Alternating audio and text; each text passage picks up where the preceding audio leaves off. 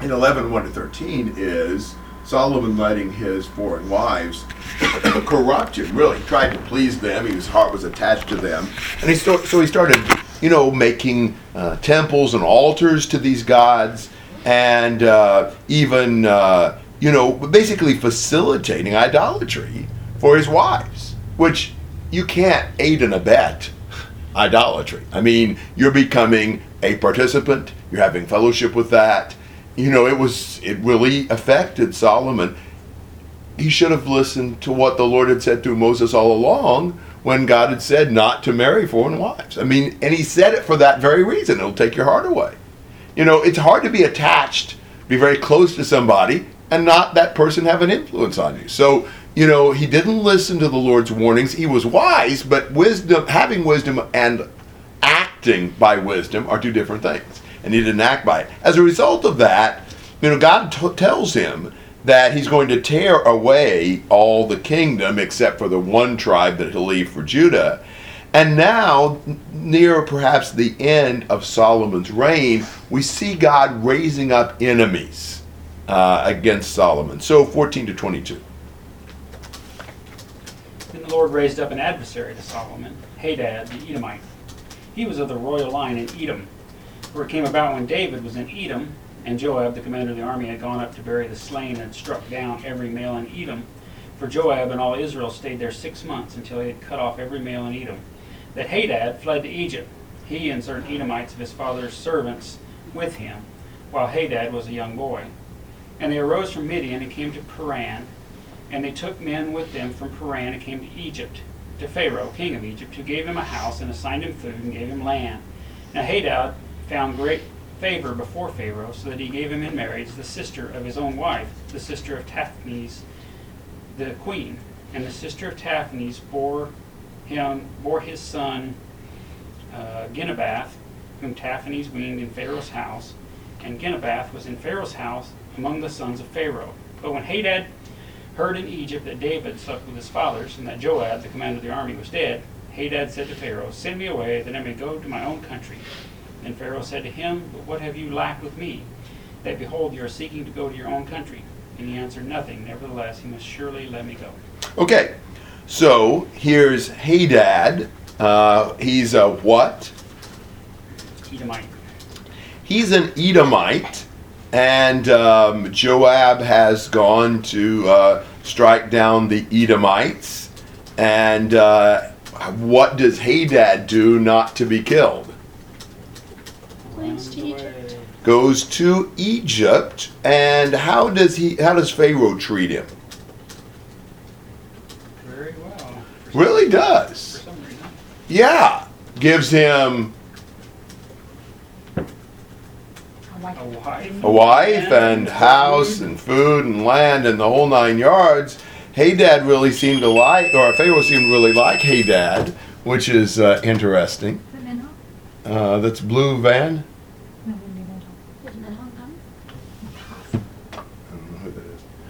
We'll know soon. Yeah, that's right. So,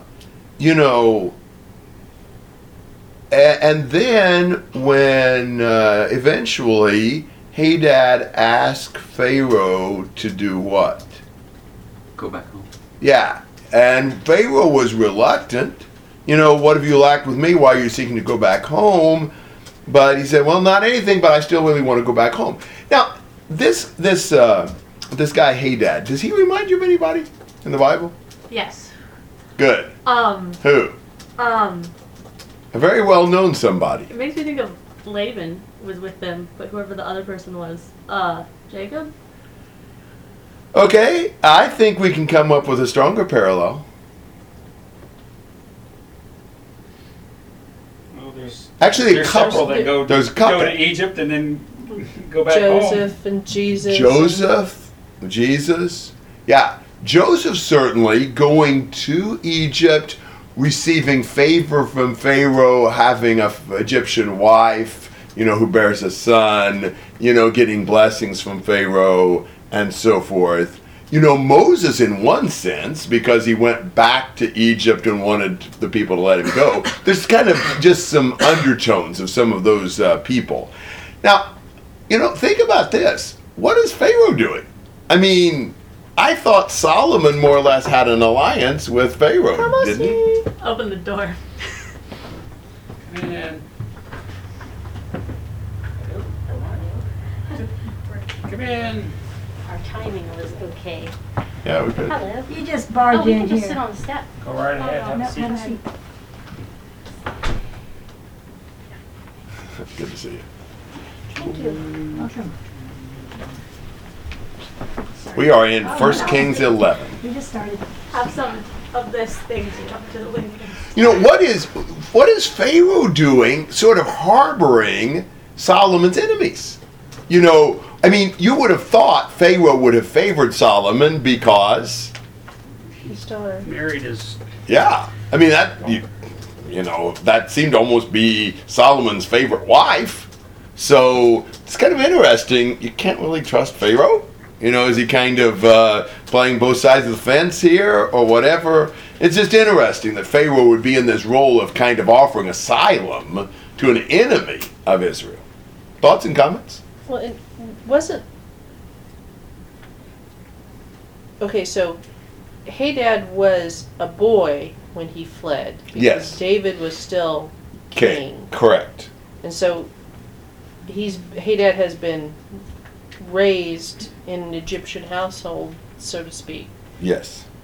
So I mean that it's almost like that happened before the marriage of Solomon and Correct. could be, I guess, not necessarily because Yeah. Well, you know, Hadad may have fled there. I don't know about when Pharaoh started favoring him. but yeah, he's definitely hedging his bets or Hey, kind of playing both sides.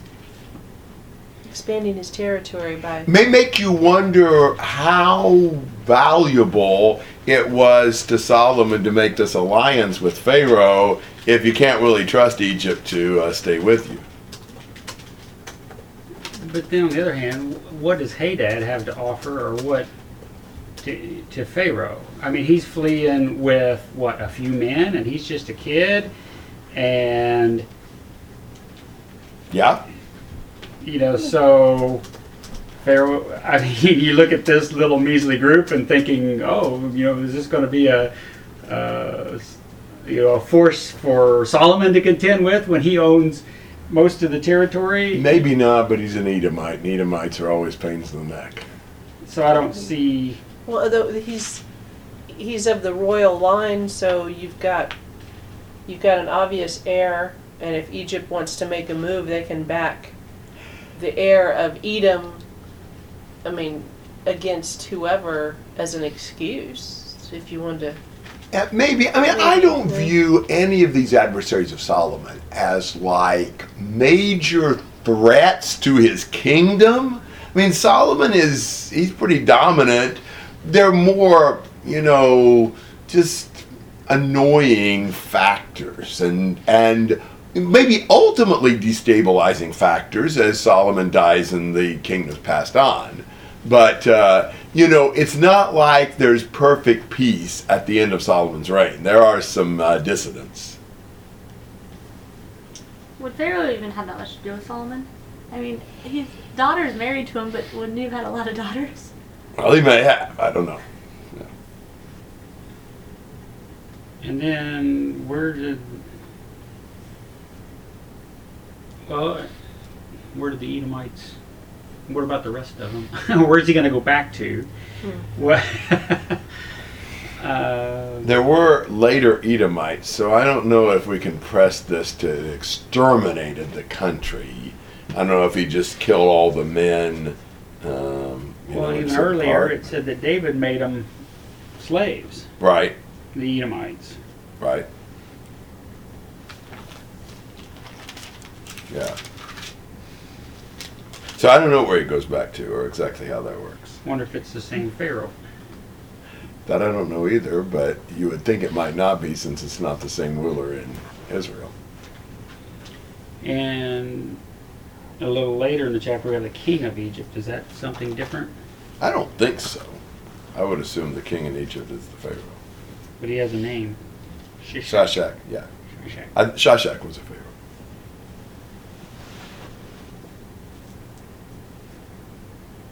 Okay. Well, things to think about, at least with that. Next adversary, 23 to 25. God also raised up another adversary to him, Rezon the son of Eliada, who had fled from his lord Hadadezer, king of Zobah.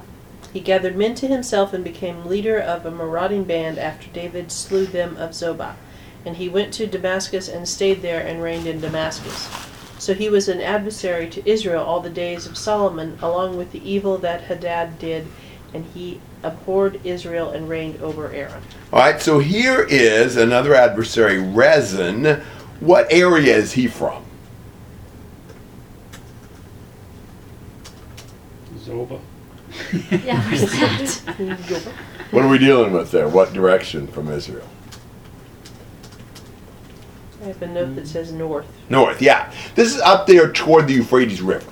You know, I don't know about Zobah so much, but Hadadezer was up there, Damascus was up there. So going up toward the Euphrates from Israel. And this guy gathered some men and became the leader of a marauding band. I mean, I take it just a band of raiders that, are annoying and keep making raids into Israel or whatever. He was an adversary to Israel all the days of Solomon, and he hated Israel. Not that, these guys are not going to overthrow Solomon's government, but they make life less pleasant. Thoughts and comments on him?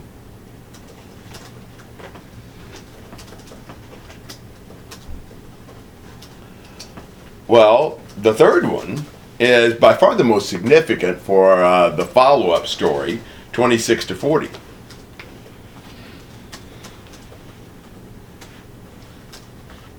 Then Jeroboam the son of Nebat, an Ephraimite of Zeredah, Solomon's servant, whose mother's name was Zeruiah, a widow, also rebelled against the king.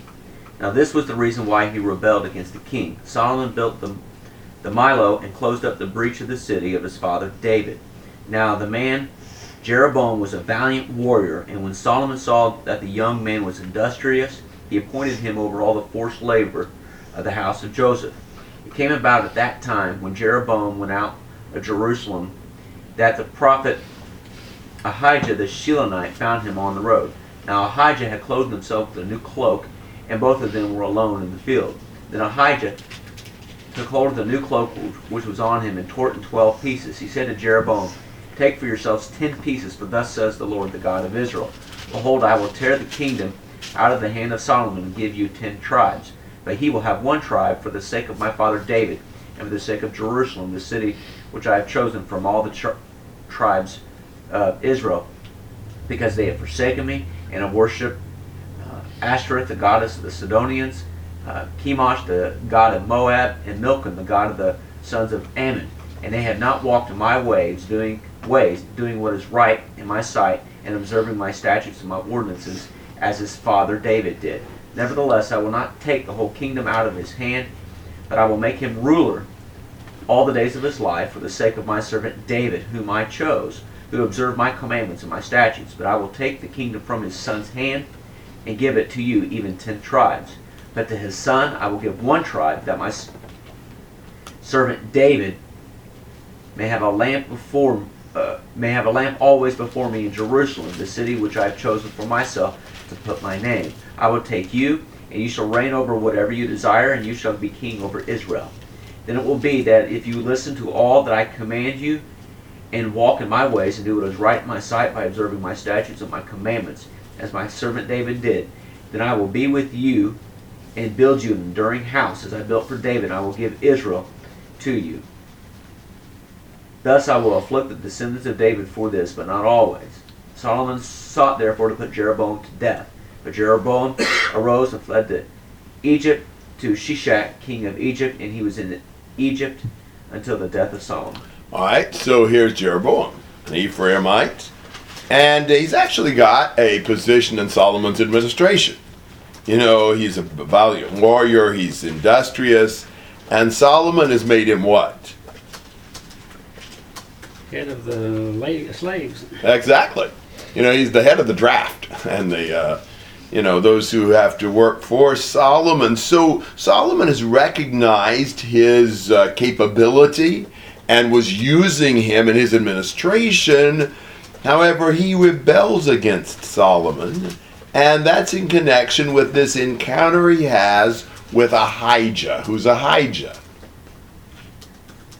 Prophet? Yeah, Ahijah's a prophet, and they meet each other on the road, and both of them were in a field there by the road, and Ahijah took this new cloak, and what does he do with it? Rips it up. Into 12 pieces. And what does he do with that? He gives Jeroboam 10 of them. or 12 He gives Take 10 pieces to Jeroboam, which meant what? He'd get 10 tribes. He gets 10 tribes, yeah. God is going to tear the kingdom out of Solomon's successor's hand and give 10 of the 12 tribes to Jeroboam. Does tearing the cloak remind you of anything? Morning. Tearing the bull into 12 pieces and the concubine into 12 pieces. And Yeah. Anytime a cloak was torn? Samuel and Saul. Yes. Remember when Saul grabbed Samuel's cloak and tore it? And Samuel said, "Thus the kingdom will be torn away from you." And so there's that kind of a precedent. In fact, there are several parallels between Jeroboam and some things that with David and Saul. But this means that Jeroboam is going to eventually become the king over the 10 of the 12 tribes. And God is doing that because they have forsaken me and have worshipped the other gods. Now notice a passage like 6:13. In 1 Kings 6:13, God says, "I will dwell among the sons of Israel and will not forsake my people Israel." That's 6:13. God vows not to forsake them, but they turn around and forsake him. Now, it's amazing God won't forsake his people because they really deserve to be forsaken. It is incredible that his people would forsake him of all the stupid things to do. You've got a close relationship with a God, the creator of the universe, and you forsake him. That's what they did to worship idols. And so that's what God shows Jeroboam. What does God tell Jeroboam about his future potential? It's limitless. What could happen? Well, it sounds like he would build a dynasty through Rehoboam. Jeroboam, yes. Yeah. Yes, God is saying, if you'll be faithful to me, I'll make you a dynasty. I'll make you a continuing series of kings. Just like I'm doing for David, I'll do for you. Jeroboam can be the northern kingdom's David. And on the throne of Judah, the descendants of David reign for the whole time. And so that's the potential. I mean, wow, this is amazing opportunity that he has, to be able to gain this kind of potential, this kind of, wow. All he has to do is be faithful to God. I mean, he's giving up a lot if he turns away from the Lord when he's been promised all this. Thoughts and comments?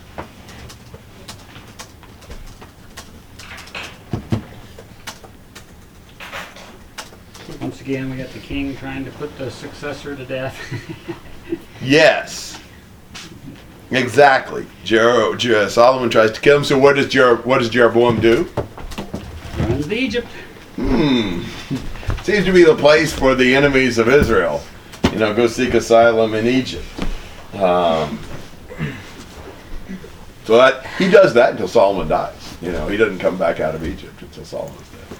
We are near the end of 1 Kings 11. Comments and questions? Interesting with their enemies, they got them from the north, south, and now directly in the middle with Ephraim. So when God gets somebody's enemies, he gets them from all over and completely surrounds and overtakes the people. Good point. All right, 41 to 43.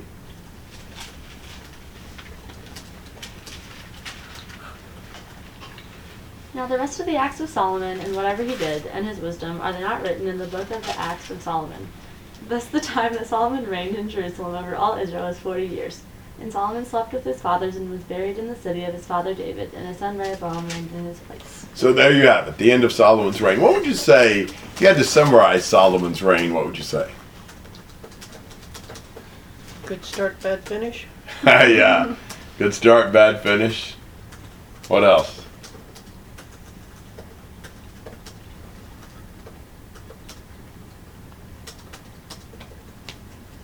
A lot of wisdom, didn't use it much.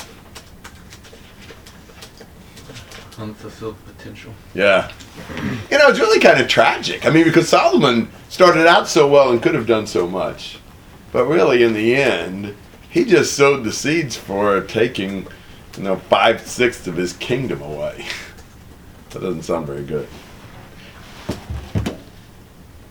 Other questions or comments on chapter 11? Do we know where this book of the Acts of Solomon? I don't. I don't think anybody does. There's 2 books of Acts. No, there's some other axes too. Really? Kings of Israel. We'll call them axes, I guess. Okay. Well, chapter 12, we see after